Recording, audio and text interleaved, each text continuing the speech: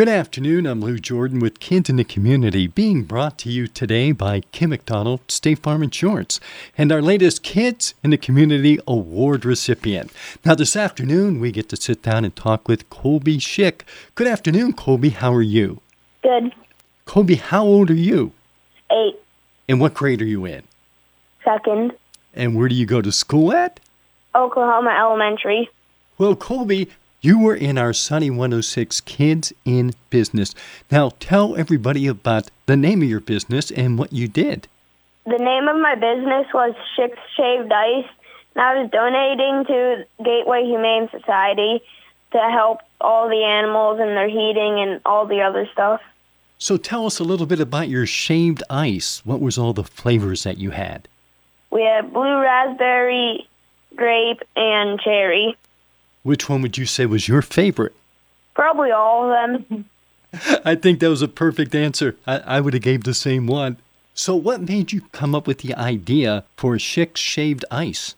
Well, we just bought a new snow cone maker, and my mom's like, hey, let's do, shaved ice for the kids in business. And I was like, okay. And then what made you donate the money to the Gateway Humane Society? I knew I would make money on my snow cones because snow cones are always delicious. You can have one any day you want. And the tips were to go to Gateway Humane Society. So you really do love animals? Yeah. So what I kind have a dog myself at home. What's your dog's name? Reggie. So you have your dog at home, Reggie, and then you helped all the other animals at the Gateway Humane Society. That is wonderful. Yeah. So tell me a little bit about the tip jar idea that you had set up. Where did that come from? Mostly me, because I love animals. As I said, animals are probably my favorite thing on earth. So is there anything else that you would like to add, Colby? I got to go donate my money a few days ago. Oh, that's wonderful. How much did you donate? 60. That's amazing. So what would you tell somebody else your age if they thought about, should I raise money and give it to the Gateway Humane Society?